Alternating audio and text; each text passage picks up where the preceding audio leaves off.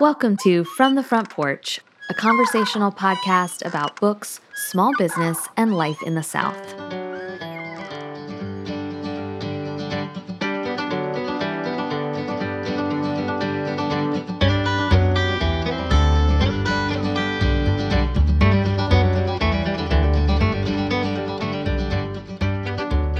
Writing is the closest thing we have to real magic. Writing is creating something out of nothing, is opening doors to other lands. Writing gives you power to shape your own world when the real one hurts too much.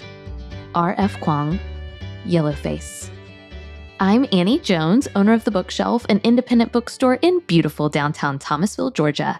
And this week, I'm recapping the books I read in July.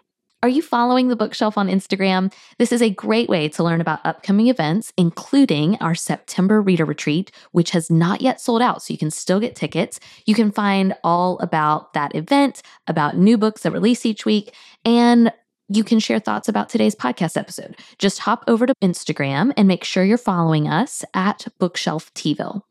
And if you've been missing my book reviews on my personal Instagram account, this is your friendly reminder that you can now find my book reviews on my paid-for private account at Annie's 5-Star Books. Okay, let's talk July reading and July books. My July was very full with lots of traveling. And when it came time to prepare for this episode, I realized, and this is just full transparency, I realized I had read 2 books.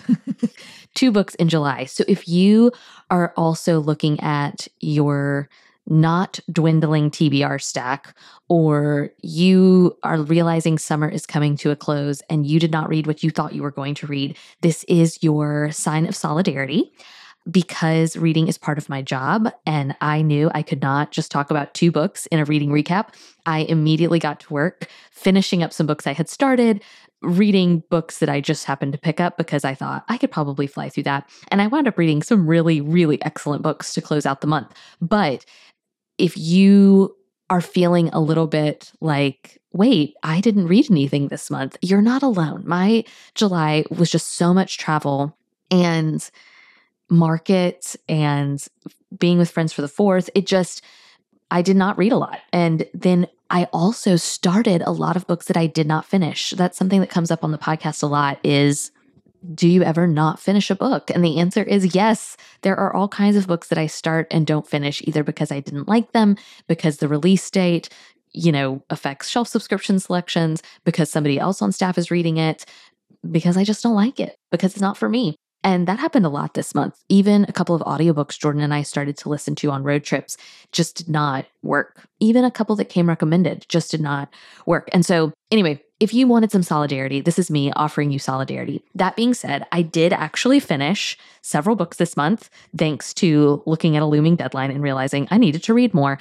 And many of them were really good. So I want to start with The Summer of Broken Rules. This is by K.L. Walther, and it's a young adult novel that I believe released last year. This was recommended to me by bookseller Kindle.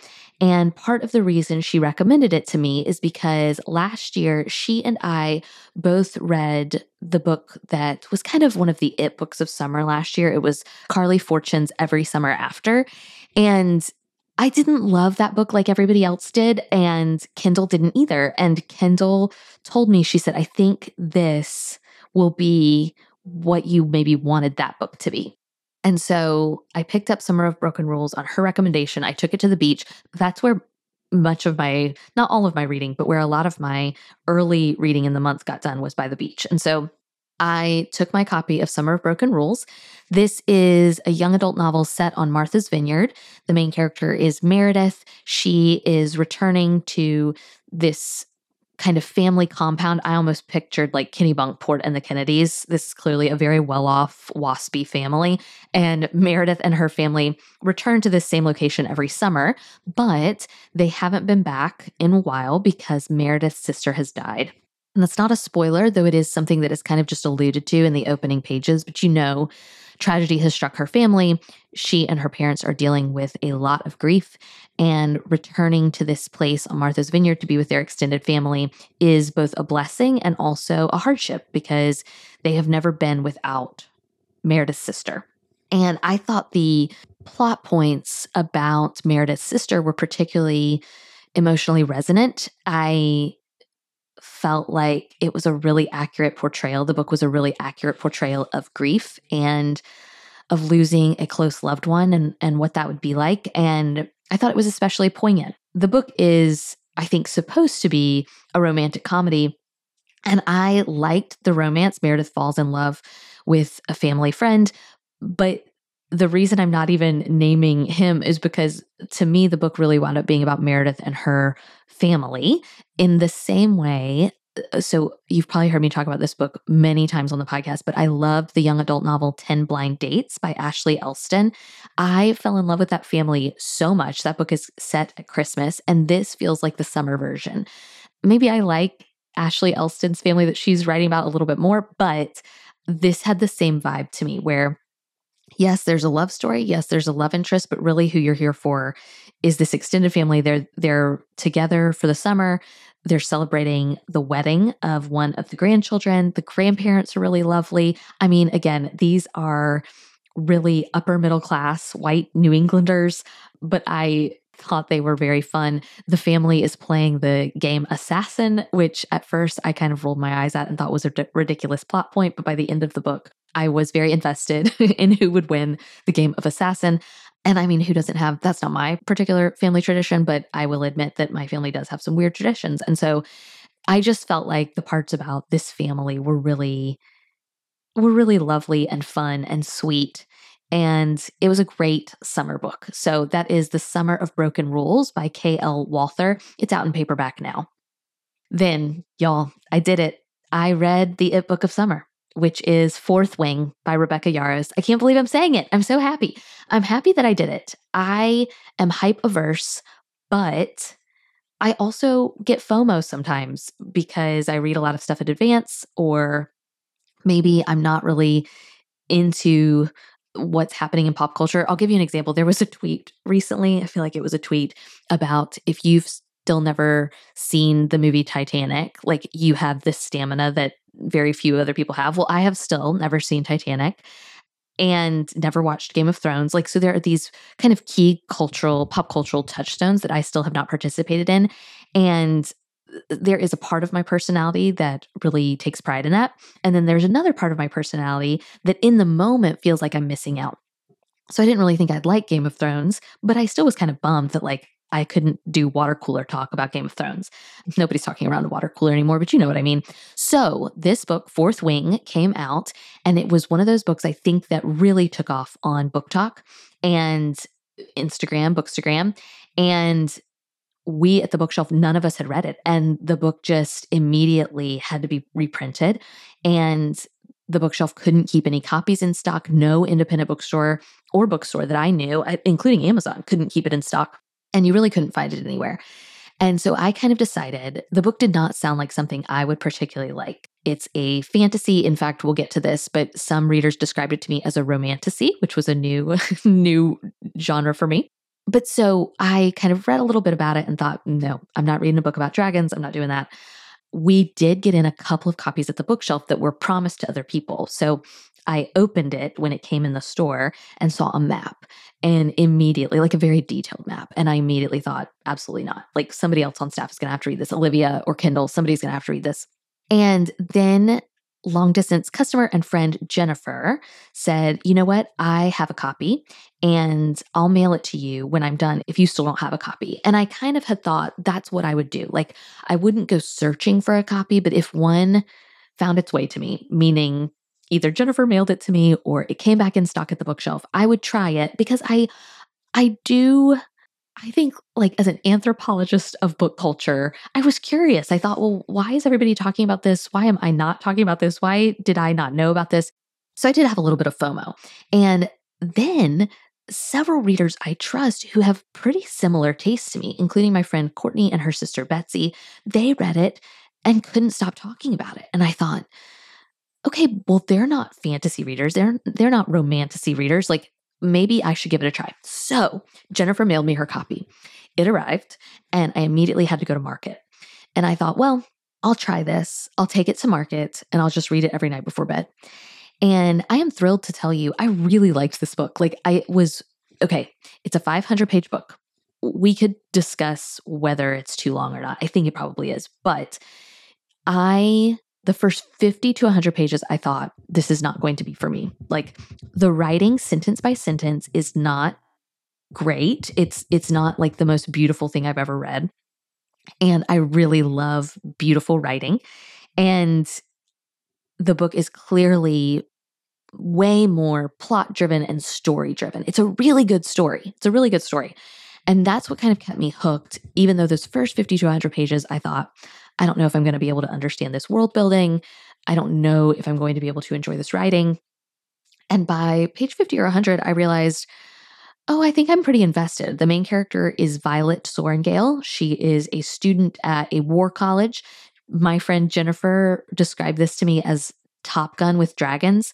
And that is really the only thing that kept me going. I think I said this on Instagram, but Blake Crouch and Andy Weir are really good writers with books that I love, and they deal a lot with science. And anytime I start to get bogged down by the science, I just kind of keep reading and let it wash over me and assume that they will tell me what I need to know. And that, I think, is also the case with fantasy books. And I think well-written fantasy books. I don't like the writing on a sentence by sentence level, but I have to admit, I am a non-fantasy reader, and I, at page 100, finally realized, okay, I think I know what's going on here. And I think that Jennifer really was spot on with her Top Gun with dragons, because it's kind of this military college, this war college, and they are fighters, and they participate in war in the air on dragons. Do I fully understand the war? No. Do I fully understand the battle lines that have been drawn? No.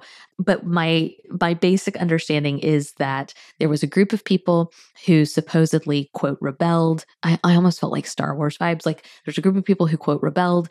Violet's mother is a leader in the group that kind of stayed, and that is the current ruling government. And yeah, Violet is 19 years old. She trained her whole life to be a scribe. This is where you kind of get Hunger Games vibes. She thought she was going to be a writer, and instead she's a writer. See what I did there? I'm sure that was totally intentional by Rebecca Yarros. So she is kind of forced into becoming a writer. She is not physically strong. I think there's even perhaps maybe some kind of physical disability that Violet is dealing with that maybe prevents her from being able to keep up with her peers, but she is determined to kind of prove herself. And of course, there are two male love interests. One of them definitely is a love interest. The other, I couldn't really tell. And again, that is where your Hunger Games comparison comes in. Here's what I will say. I went into this book mistakenly, and I want to be clear. I don't know who told me this. I think I just assumed because of the Hunger Games comparisons. I assumed this book was young adult. And I really wish that I had read this book knowing it was adult, because I wound up finding it extremely sexually explicit. I do think it is sexually explicit. There are lots of open door scenes, especially toward the end. The sexual content really does not happen until page 350 or 400. And so that's another thing is I kept thinking, oh, somebody told me this was open door. It's not open door at all. And then all of a sudden, yes, the door was flung wide open.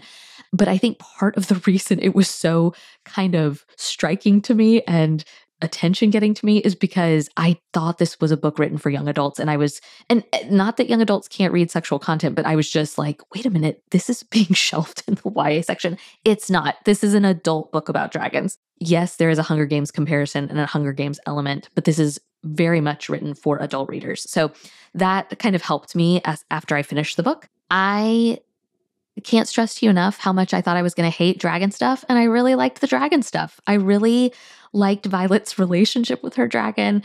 I didn't mind the romantic elements. The sex scenes were a bit much for me, but you all know that I am a self-proclaimed prudish reader, and so it is not shocking that several open door scenes back to back would not be for me. But if they are for you, great. And even if they aren't, they're not so crucial to the story. I mean, I definitely skimmed them because some of the elements were important for the storytelling.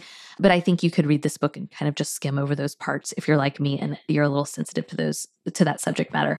The plot is good. The story is good. I do not know if I will read the sequel, but I felt like I was able to partake in a cultural experience this summer. And for that, I'm very grateful. Special thanks to Jennifer for mailing me her copy of the book. If you can find a copy, I do think it would be worth trying. maybe especially if you're like me and you're not a huge fantasy reader. My friend Juliana, who has come on the podcast before, she reads a lot more fantasy and sci-fi than I do, and she struggled through the back half.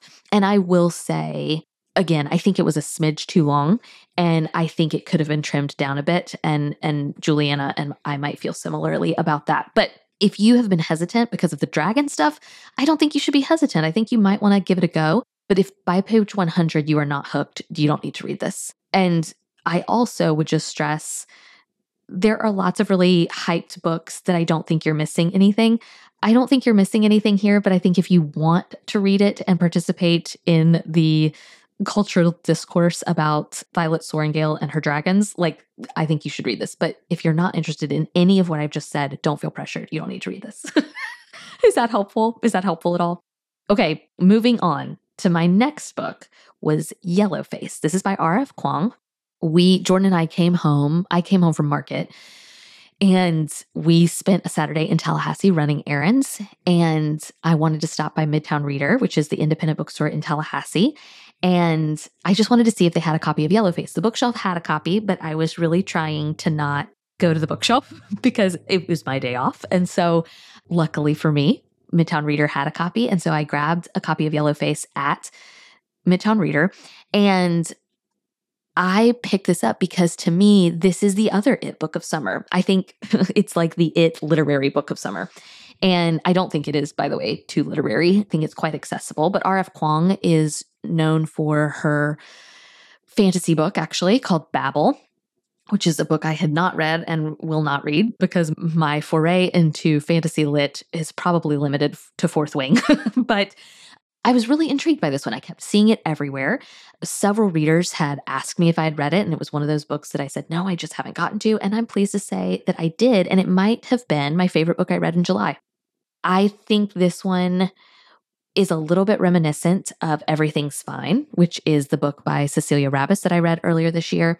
I know Olivia read a book called The Other Black Girl, which came out a couple of years ago. I think there are some similarities there. Weirdly, I also think it's a little bit of Maud Dixon. Remember that suspense book, Who is Maud Dixon? I think there's some elements of that here.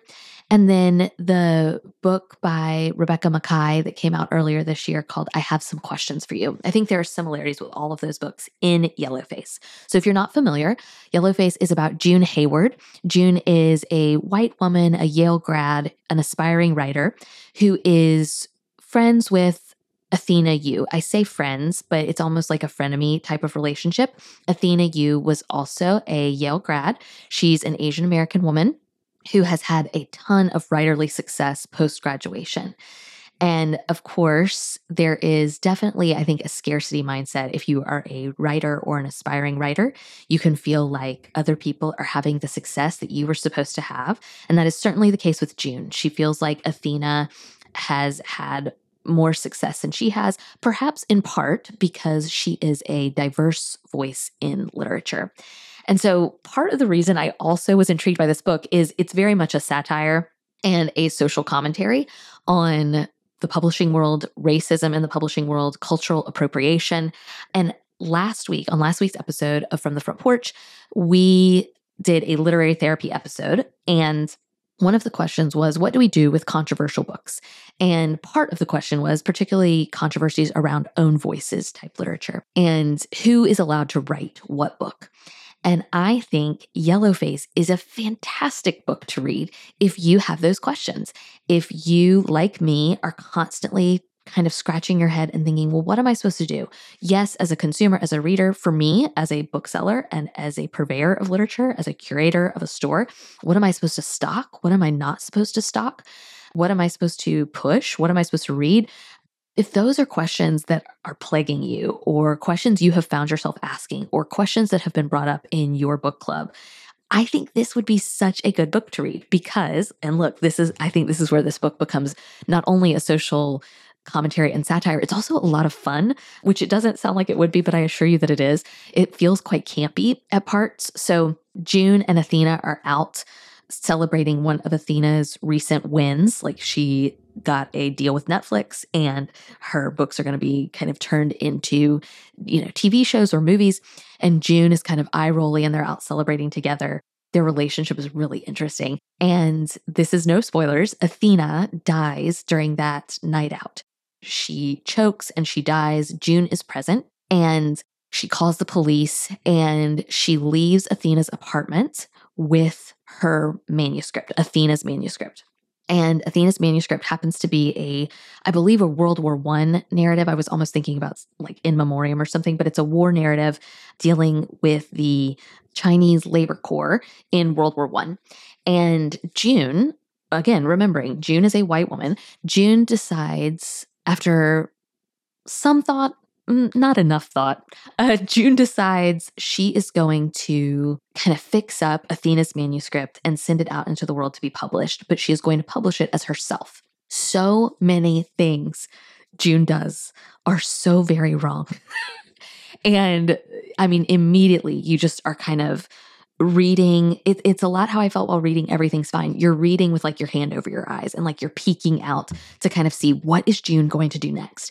And one of the more, I mean, there are quite a few heinous things that June does, mistakes that June makes, but one particular that oh my gosh, I just was mortified. June decides, her name is June Hayward, but her middle name is Song. Her mom was kind of this hippie woman and her middle name is Song, but the publisher and she decide that she's going to write under the name June Song.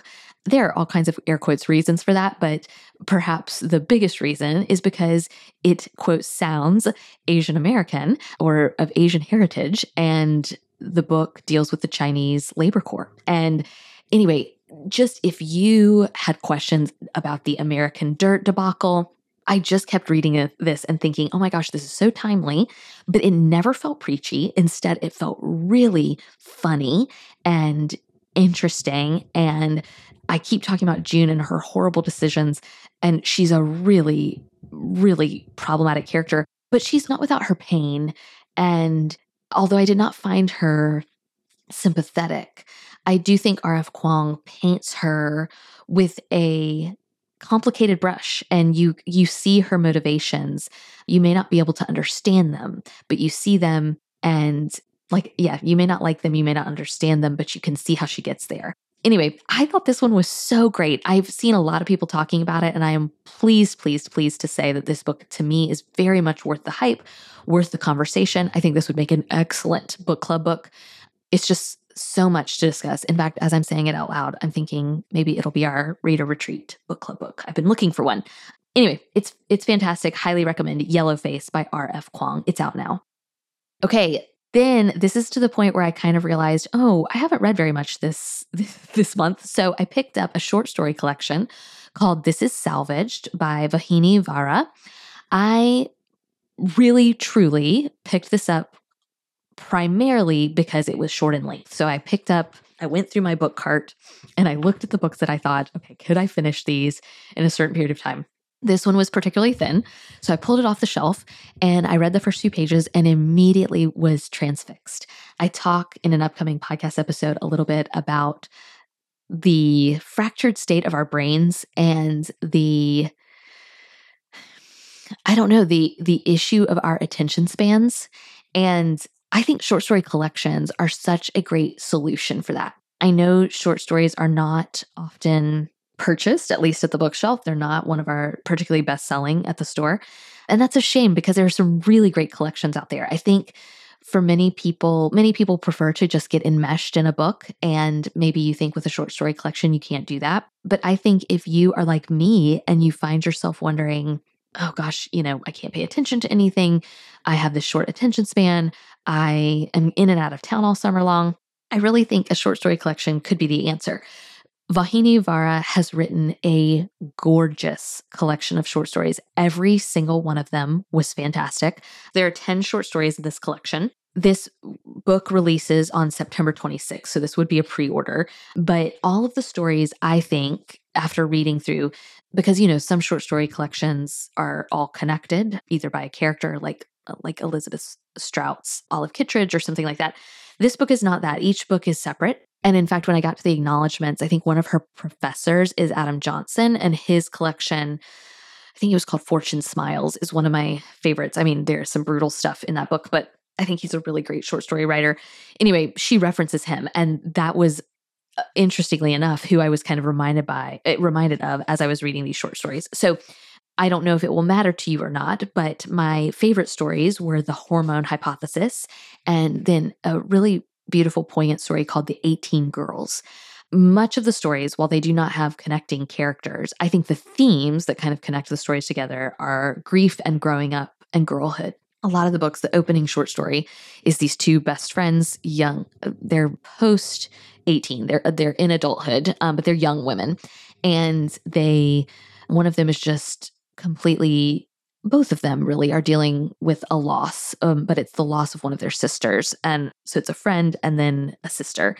And in their grief, they kind of look for summer jobs. And this rather kind of creepy guy offers them a job at a call center, but soon they learn that part of the jobs at the call center, some of the jobs there are to do phone sex. And anyway, the two young women kind of deal with that. And so a lot of the books deal with, or a lot of the stories in the book deal with kind of at what point do you become a grown up? Like at what point? And in fact, there's a really great line about girlhood in the short story, You Are Not Alone. She writes, she was not a girl anymore. She had not been one for a long time. Though on some level, she wanted to tell the girl, we feel like girls for all our lives. Even after we choose careers, get married, it's all play acting.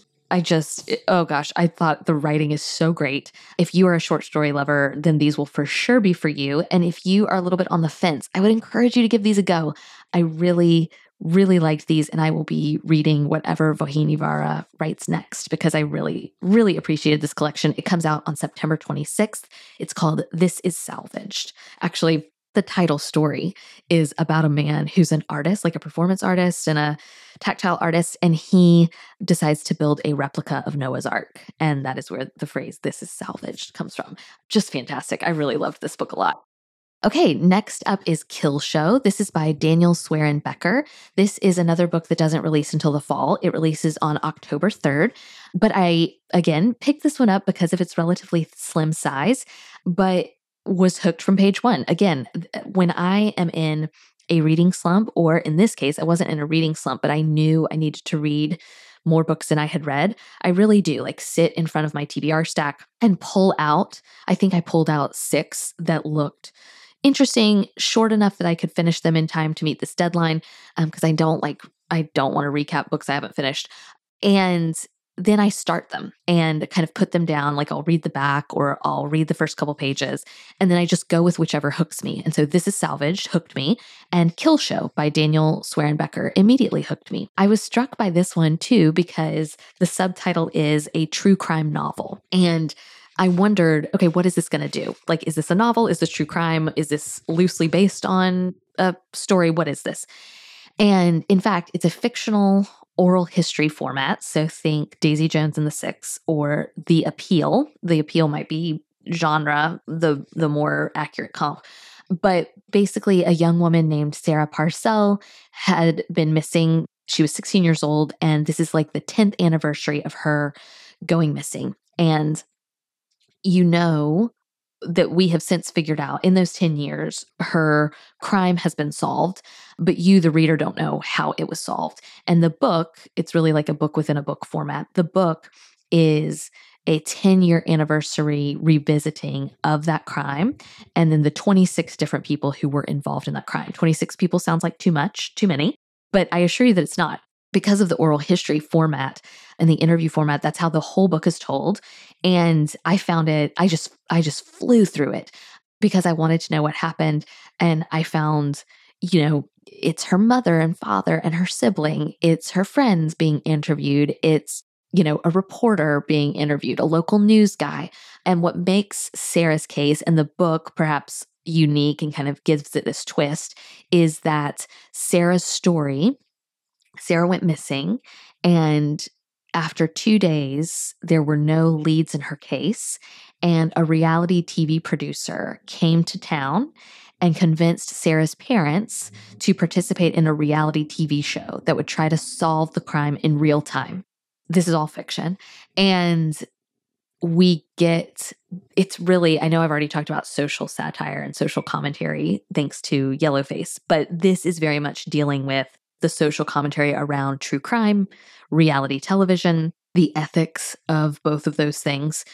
I just thought it was really timely. And again, didn't feel, I mean, occasionally maybe I felt like everything was a little too on the nose. But for the most part, I really liked it. I really wanted to know what happened to Sarah.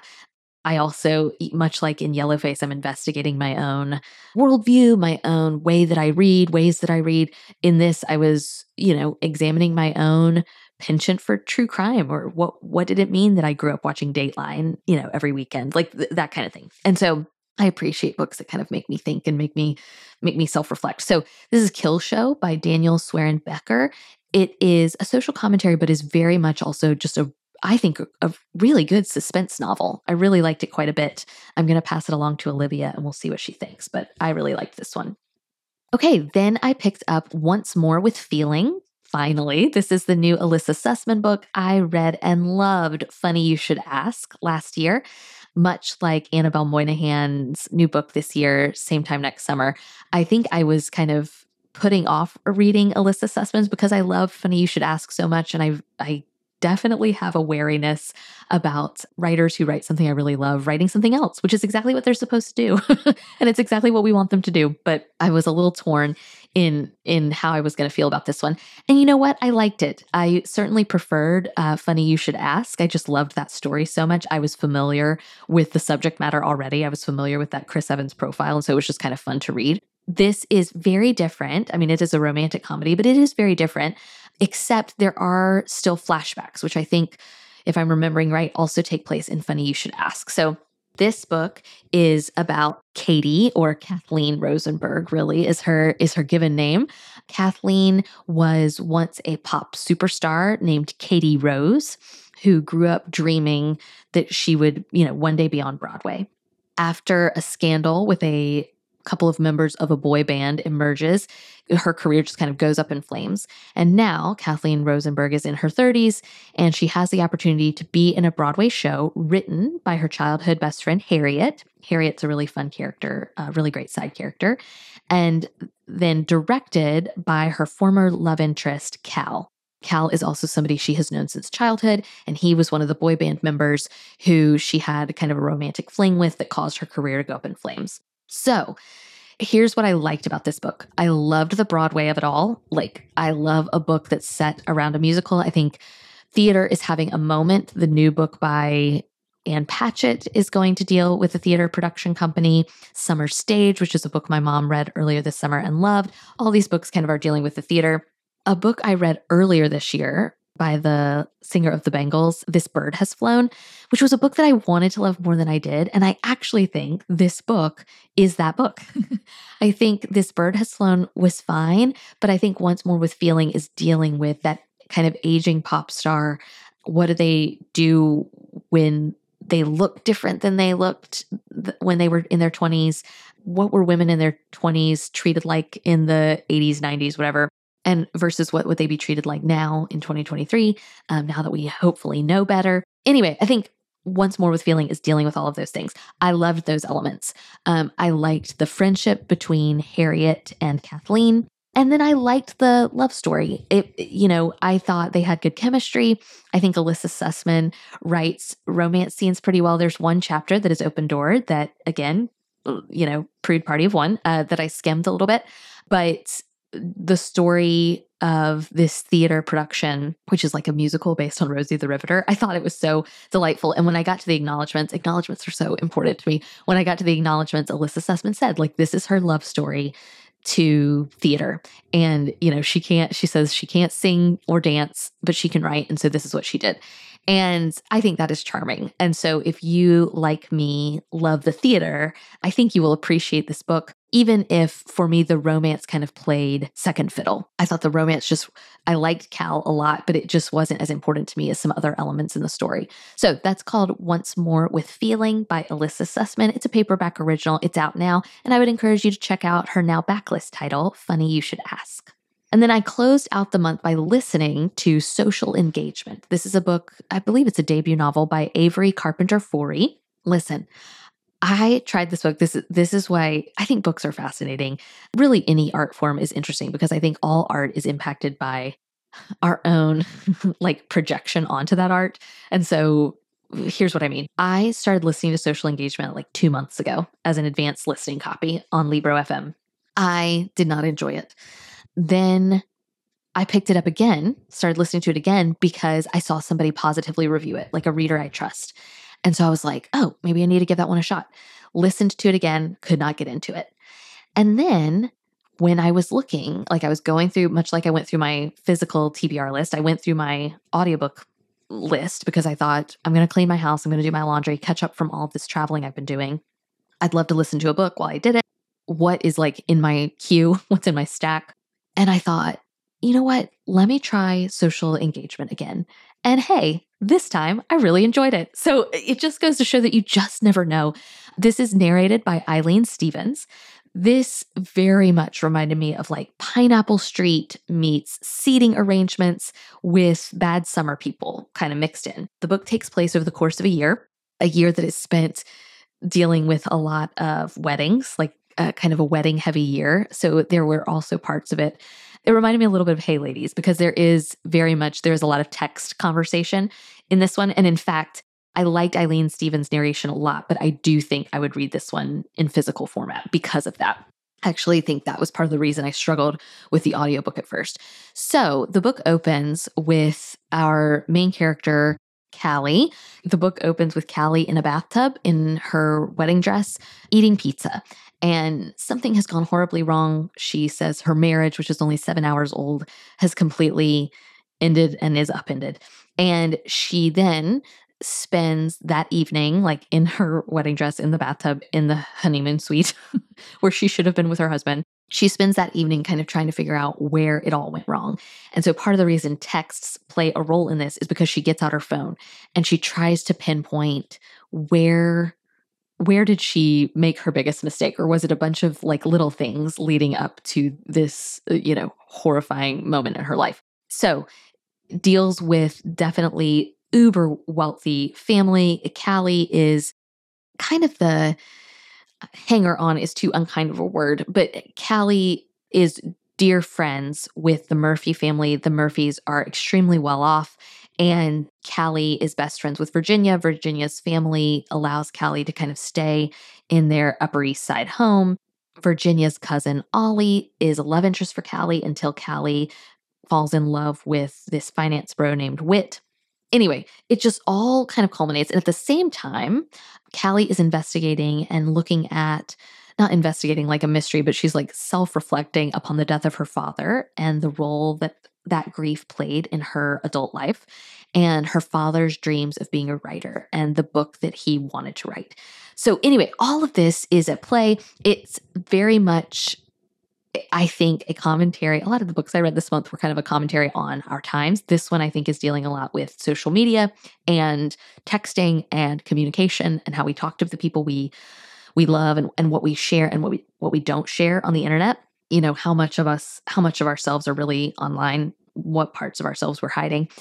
And then it's also just a really compelling, a kind of funny story, crass in parts, about kind of social climbing and making your way in the world when you want to be in a higher echelon of people than you perhaps were born into. It's a very interesting look at like class and particularly in the upper middle class.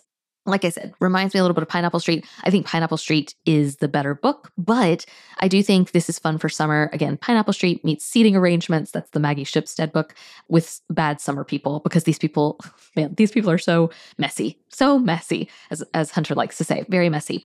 That is Social Engagement by Avery Carpenter Forey, and it is out now as well. And those are the books I read in July.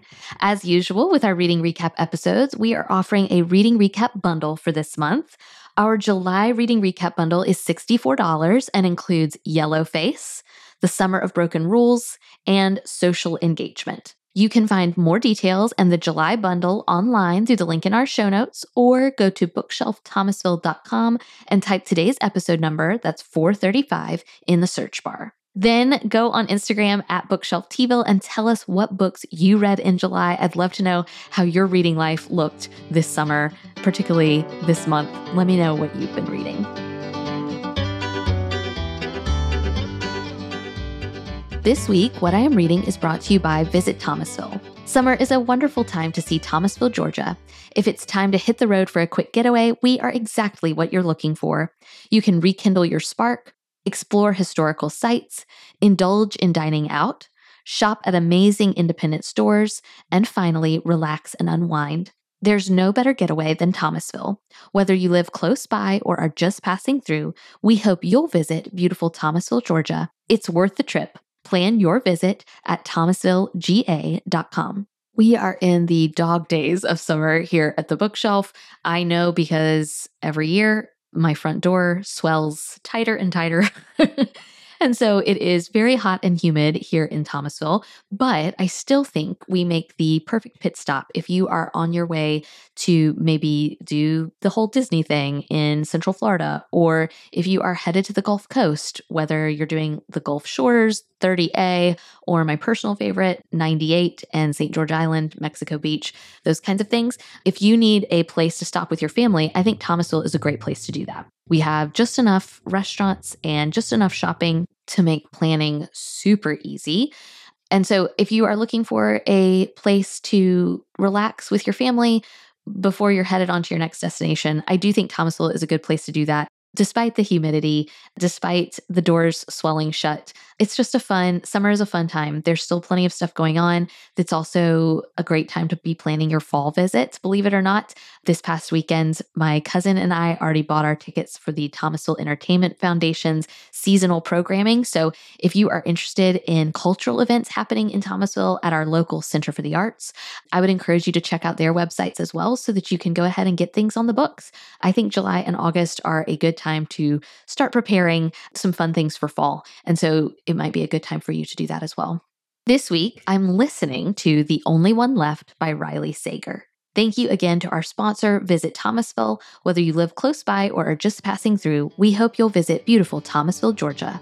Plan your visit at thomasvillega.com. From the Front Porch is a weekly podcast production of The Bookshelf, an independent bookstore in Thomasville, Georgia. You can follow The Bookshelf's daily happenings on Instagram at BookshelfTville, and all the books from today's episode can be purchased online through our store website, bookshelfthomasville.com. A full transcript of today's episode can be found at FromTheFrontPorchPodcast.com. Special thanks to Studio D Podcast Production for production of From the Front Porch and for our theme music, which sets the perfect warm and friendly tone for our Thursday conversations. Our executive producers of today's episode are Cami Tidwell, Chantal Carl, Kate O'Connell, Kristen May, Linda Lee Drost, Martha, Stacy Lau, Chanta Combs, Stephanie Dean, Ashley Farrell, Nicole Marcy, Wendy Jenkins, Lori Johnson, Susan Ewlings. Thank you all for your support of From the Front Porch. If you'd like to support From the Front Porch, please leave a review on Apple Podcasts. Your input helps us make the show even better and reach new listeners. All you have to do is open up the podcast app on your phone, look for From the Front Porch, scroll down until you see Write a Review, and tell us what you think.